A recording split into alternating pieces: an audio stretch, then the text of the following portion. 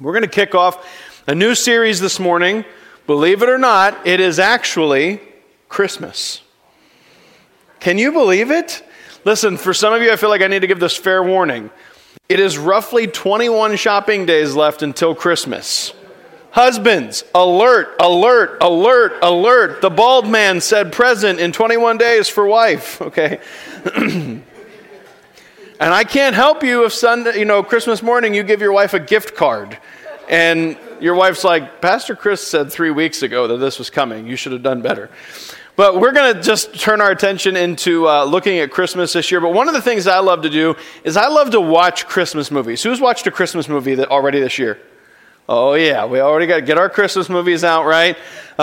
Some of you, and they've gone a little astray over the last couple of years. My wife and I used to watch like every Christmas Hallmark movie there is, all right? Every season. Here's the amazing thing about Hallmark Christmas movies. If you've seen one, you've seen them all. But you still watch them all and realize you've seen the same thing 56 times. It's amazing. But we're going to just take this time and kind of go through some Christmas movies and this idea of Christmas at the movies, because here's the reality. We love to sit down and watch these movies because they give us the feels. They give us that great feeling inside of the good things that are out there. And I love all of that. And it's amazing. Suddenly this climactic moment where something awesome happens and the only thing we can think about is wrapping up in a blanket and going to get more hot chocolate. And it's just a great moment. But there are also some things that really tie back into Scripture that we want to look at through this process, because this isn't just about the hope of Christmas and toys and Santa and all of that stuff. This is the hope of Jesus. And that's what we celebrate in this time of year. So, I don't know. How many of you have a favorite Christmas movie? Do you have a favorite Christmas movie? All right. I'm going to count to 3. Yell out your favorite Christmas movie. Ready? 1, 2, 3. Die Hard is not a Christmas movie. I feel like I'm going to take that stance right here, right now, okay? Whew. Okay. I think I heard all of those. Those are really nice, but I'm the pastor, so we're going to look at my favorite movies. Sorry. So we're going to look through some of these, but I want to introduce one to you. This is one of my favorites. It was back in the 90s, so we might call this back in the day, but hopefully you've seen it. It is The Santa Claus. How many of you have seen The Santa Claus? Anybody not see The Santa Claus before? A couple of you. That's okay. You're going to have an education today. I feel like I got to say this out of the gate. This is in no way an endorsement of Disney. Before you fill Pastor Mike's email with hate mail this week about Pastor Chris endorsing Disney, I'm not endorsing Disney. I just like The Santa Claus, okay? And it was made back in the day when Disney was still good for kids.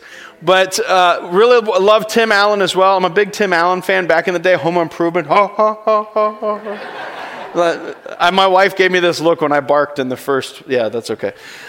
She's not in this service.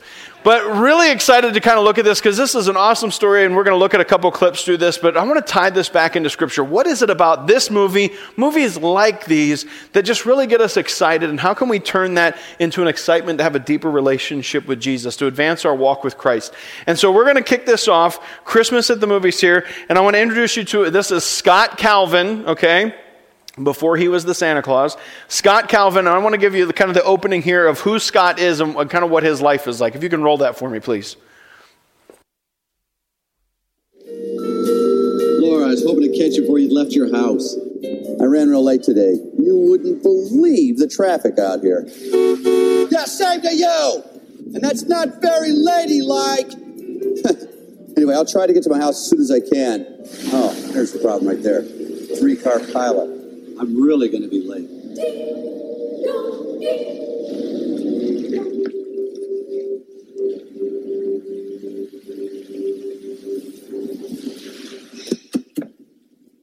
All right, let's go. Bye, Charlie. Bye, Neil. Oh, sorry. Hi. Hi. Danny, do you want to come in for a minute? Neil's waiting in the car, so. Why doesn't he come in? Because Daddy says you'll just end up saying something snotty. Not necessarily. Could be rude or sarcastic. Whatever it takes. See, I gotta go. Come on. Come on. Christmas Eve. Just remember. Watch those steps. They're real slippery. Told you.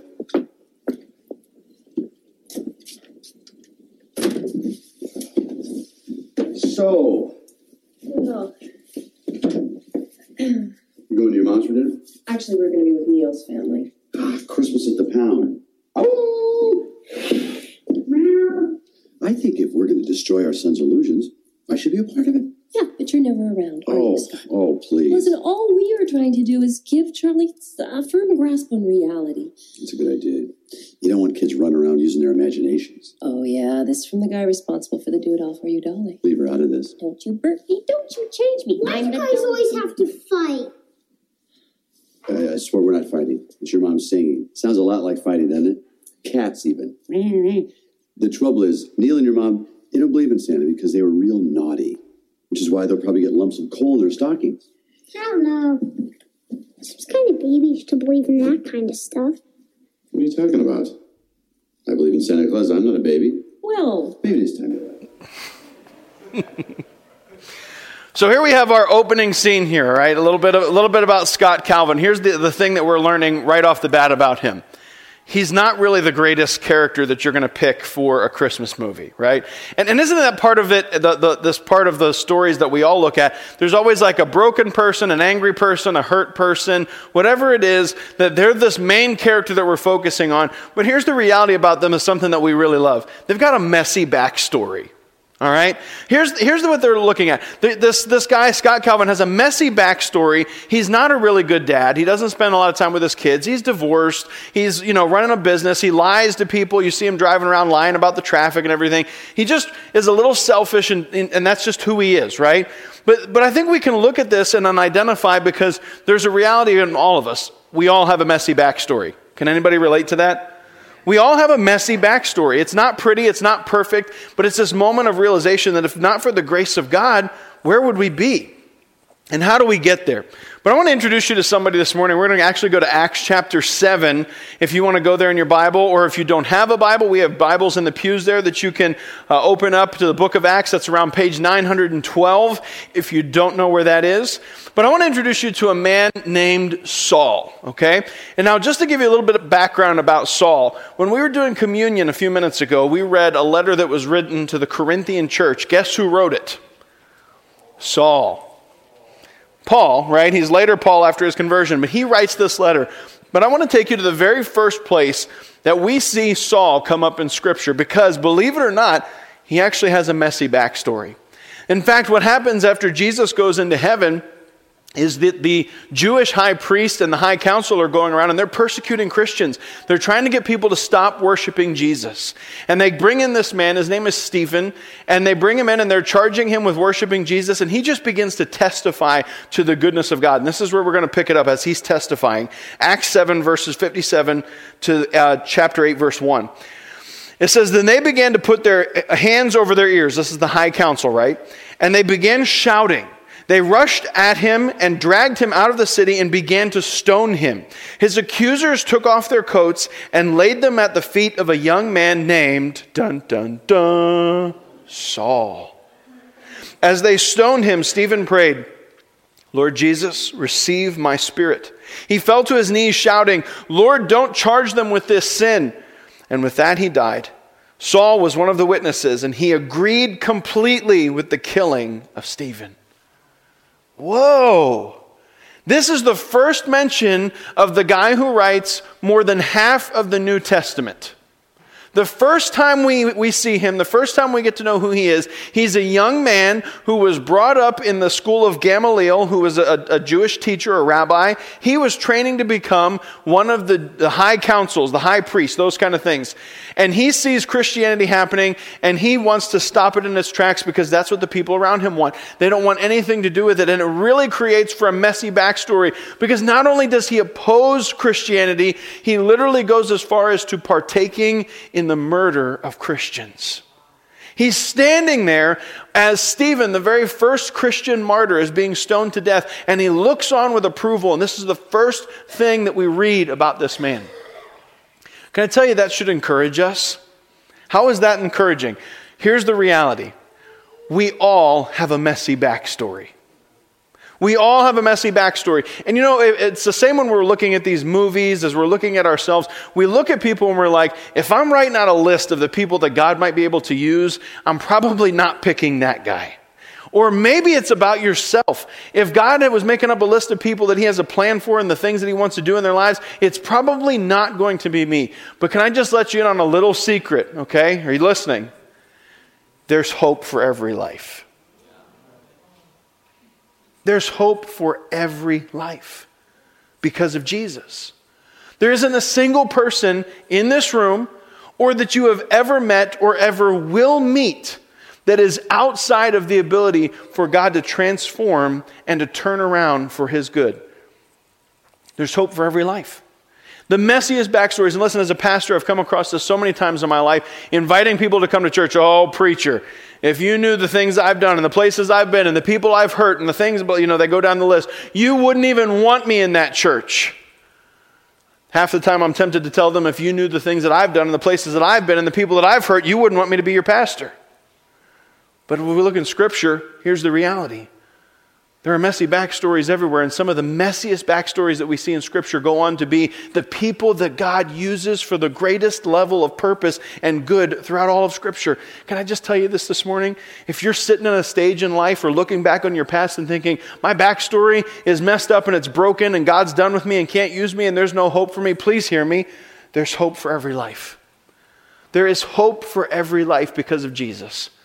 That includes you. It includes me. It includes the people sitting around you, your neighbors, family members, friends, all of it are included in that because of what God has done.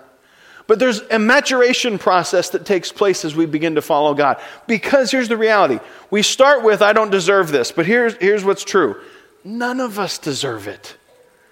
Nobody deserves to be saved by God. It's a gift, a free gift of grace that we can't even boast about because God's just that good. None of us deserve it, but once we receive it, it begins to do its work and it's a process. How many of you look back on life and you're like, I'm not the same person today that I was 20 years ago? Aren't you glad? Aren't you glad you look back at that person and you're like, oh, and I thought that was good. Right? And maybe 20 years from now, if God doesn't send Jesus back, we'll still look back and be like, okay, I'm doing better now. But I want to look at part of this maturation process because we see this in this movie with Scott Calvin here. It's the very infant stages of, I'm going to start to become this person just a little bit. So if you can roll that for me. No. Hold it. There's no chimney here. Can you hear me? No chimney, all right? Good, Dad. You have got to be kidding. Come on, look at the size of this thing.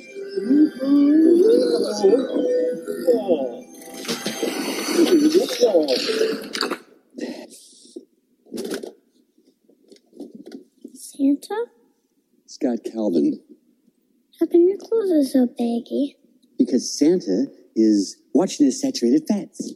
How come you don't have a beard? Because I shaved. Do you want this doll or not? Go back to sleep.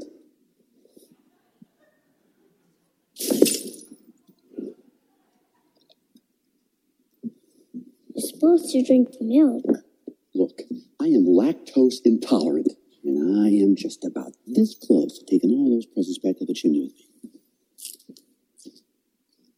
Supposed to drink that milk.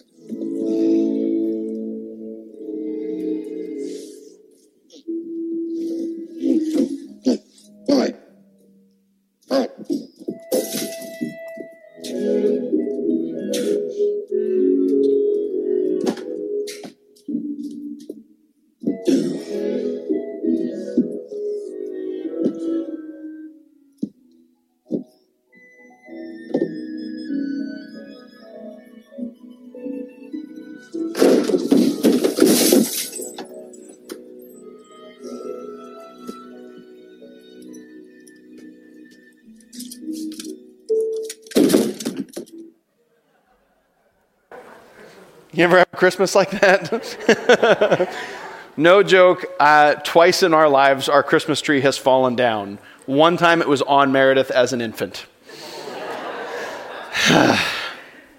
Did the next best thing. We got some screws and some string and we strung it up to the wall. Can't fall down anymore. Here's what we're looking at, right? We got this guy and he's like, I'm kind of embracing this who I'm supposed to be thing. But it's not quite right. right? He's going through the motions. He's like, yeah, I'll put on the jacket. I'll do the bag. I'll even go down the chimney. But he goes down there and he starts yelling at this little girl, right? He's like, I'm lactose intolerant. I shaved my beard. I'm trying to stay skinny. Bad Santa, right? And he gets angry because he's doing all of these things, but he's not doing it from the right place. He's actually just going through the motions instead of completely surrendering his heart and getting to the place of like, this is actually who I am. He's just kind of filling in a role. And the same thing can happen in our relationship with Christ. We can, through that maturation process, start into, I'm going to look the way I should look, or sound the way I should sound, and talk the right way, and go the right places, and think the right things. But it's a process in which we're being continually refined. But I want to show you what happened to Paul in that process. Because believe it or not, even though God called Paul into ministry to do amazing things, Paul did not have a very good beginning in his ministry. You may have never seen this before, so I'll show it to you. But here's what happens. Saul gets up and he goes and he's heading to a town called Damascus. He has an encounter with Jesus and he says, hey, why are you persecuting me? You need to stop. Jesus blinds him. He ends up having to go into town where a man prays for him and he gets his sight back and it's really exciting. But he tells him, you're called into ministry. God has a plan for you. You're supposed to go preach the gospel to the nations. So Paul does this, all right? Here's what it says in Acts chapter 9, verse 26 or 31. When Saul arrived in Jerusalem, he tried to meet with the believers, but they were all afraid of him. That seems reasonable, right? They did not believe he had truly become a believer. Then Barnabas brought him to the apostles and told them how Saul had seen the Lord on the way to Damascus and how the Lord had spoken to Saul. He also told them that Saul had preached boldly in the name of Jesus in Damascus. So Saul stayed with the apostles and went all around Jerusalem with them, preaching boldly in the name of the Lord. He debated with some Greek-speaking Jews, but they tried to murder him. When the believers heard about this, they took him down to Caesarea and sent him away to Tarsus, his hometown. The church then had peace throughout Judea, Galilee, Samaria, and it became stronger as the believers lived in the fear of the Lord. And with the encouragement of the Holy Spirit, it also grew in numbers. Now, let's look at this really quickly. Paul goes on the scene. He starts ministering in boldness. But then something happens. He finds the other Greek-speaking Jews, and what does he do? He starts to debate them. Anybody experience this for Thanksgiving? Right? Let's have a lively debate while we eat turkey and get really tired. How about we have a lively debate? Let's talk about politics. Let's talk about religion. Let's talk about sports. Let's debate. And here is where Paul goes. Now listen to this. Read the sentences here. Here's what it says. They hear about this and you're inclined to think, well, they're just worried about his safety. But here's what happens. It says they took him down to Caesarea and sent him away to Tarsus, his hometown. And then look what happens. Then the church had peace.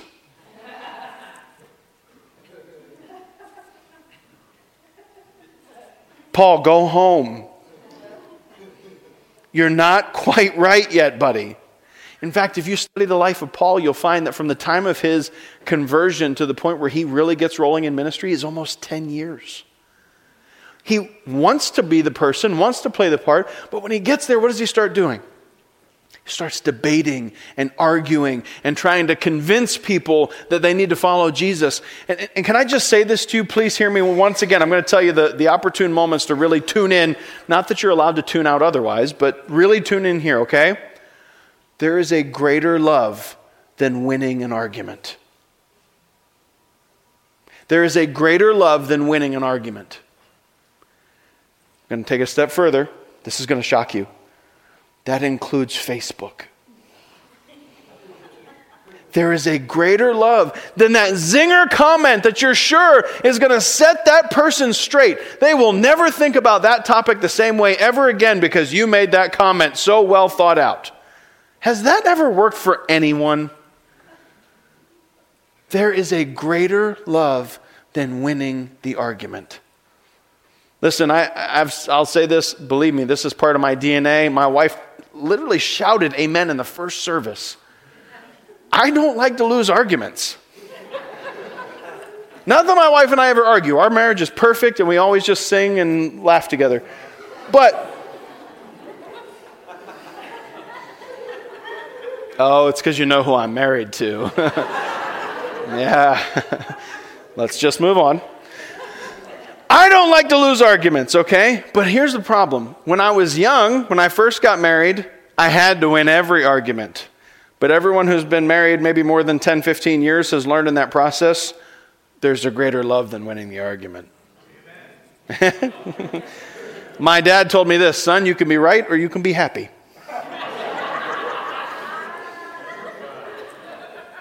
Pick one. I'm happy. It's fine. There's a greater love, and here's where Paul gets so mixed up. He comes in, and he's trying to debate everybody, trying to win the argument, and he's really pushing and pushing and pushing, and much like we see this character here, it's just going through the motions, and we do the same thing. I'm trying to sound the right way, look the right way, go the right way, do the right things, be in this, then, but we mess it up because we're not there yet, and it's a part of maturing and growing, and we're not all the way done. Listen, I look back on my early years of ministry even, when I was a youth pastor 20 years ago, and I look back on the way that when I was leading those kids, and at that point in time, I thought it was better to be like one of the guys than it was to actually be a spiritual leader, and I look back on some of the mistakes that I made in that season of life, and I'm like, God, why didn't you just like kick me out of ministry right then and there? I made so many mistakes. And the truth of it is, we're not always going to get it right. It's not perfect. But there is a difference between just saying, I'm going to go through the motions, I'm going to do this church thing, I'm going to do this God thing, to the point of finally embracing what it means to be a believer and a follower of Jesus Christ. That's the moment, and we see this in all of our Christmas movies, that we're just so full of excitement. Because the person with the bad backstory, the person who was getting it wrong, they finally reach a point where they get it. And suddenly we're just like, oh, that's so great.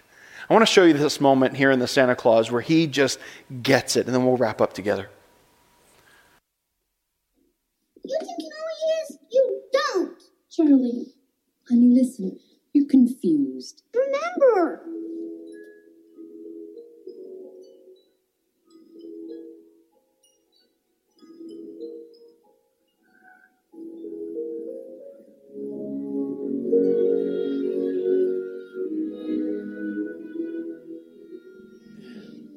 Listen to me. Come on, listen. There's a lot of kids out there, okay? Millions of kids. And they all believe in me. They're counting on me, Charlie, and I'm not gonna let them down. I got a lot of work to do. So I can't be selfish either. You gave me a wonderful gift, Charlie. Listen, a wonderful gift. You believed in me when nobody else did. You helped make me Santa. Selfish. You're the least selfish person I know. I love you, Santa Claus. It's you. It really is you. You really are Santa Claus. Pretty cool, huh? Your parents thought I'd never amount to anything. Oh, wait. Here's the moment, the climactic moment for us of this movie, and it's really something that we cling to and what it means to be a follower of Jesus.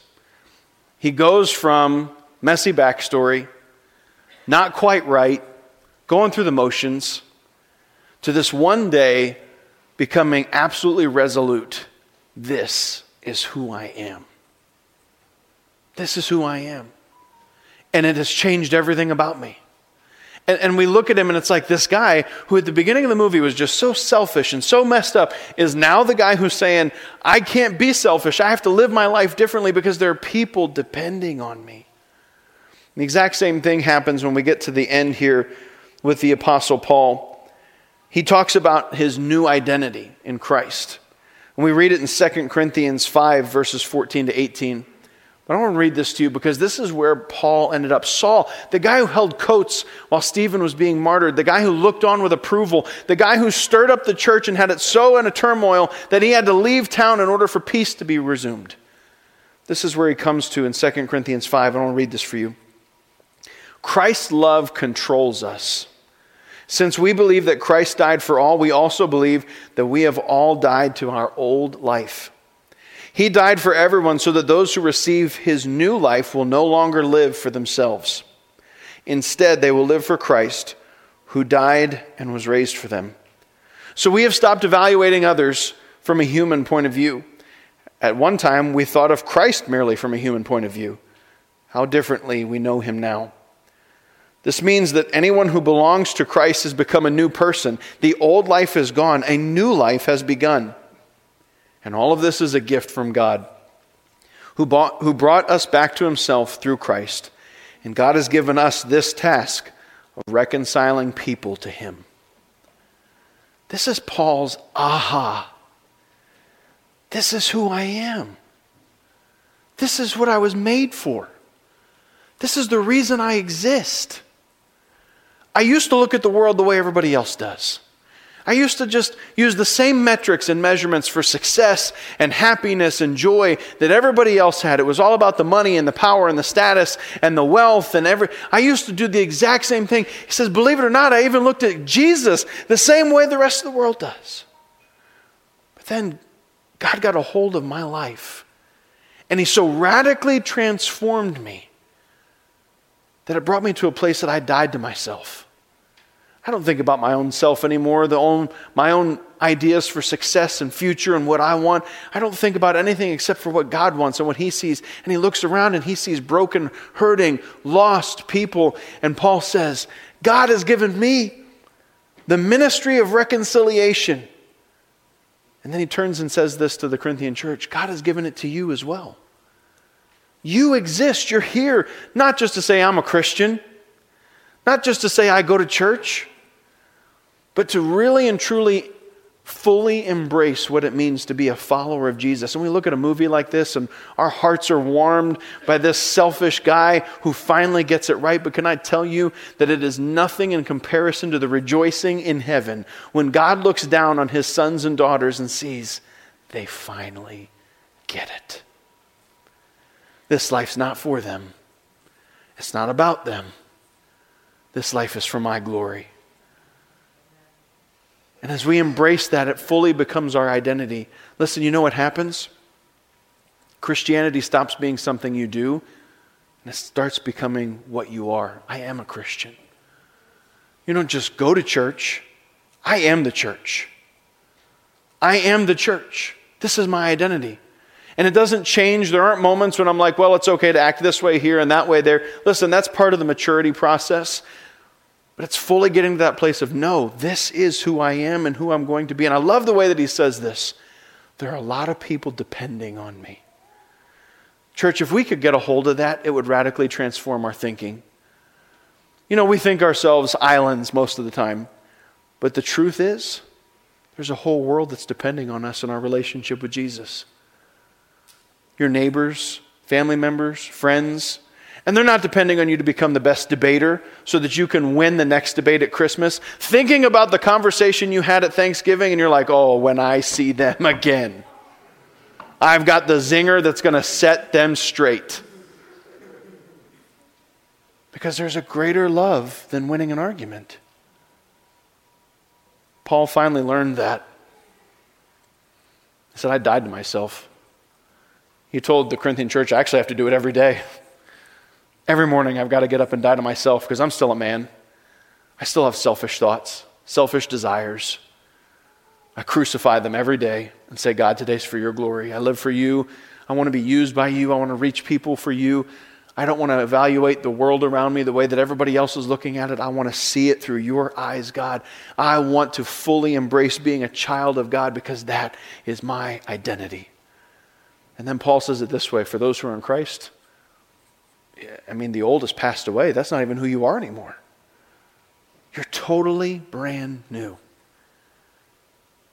Fully fulfilled in the purpose that God has for you.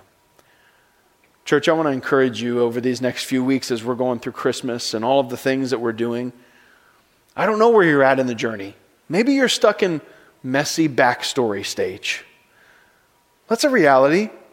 There are people in this room, I guarantee, people watching us online, they are stuck in the messy backstory stage.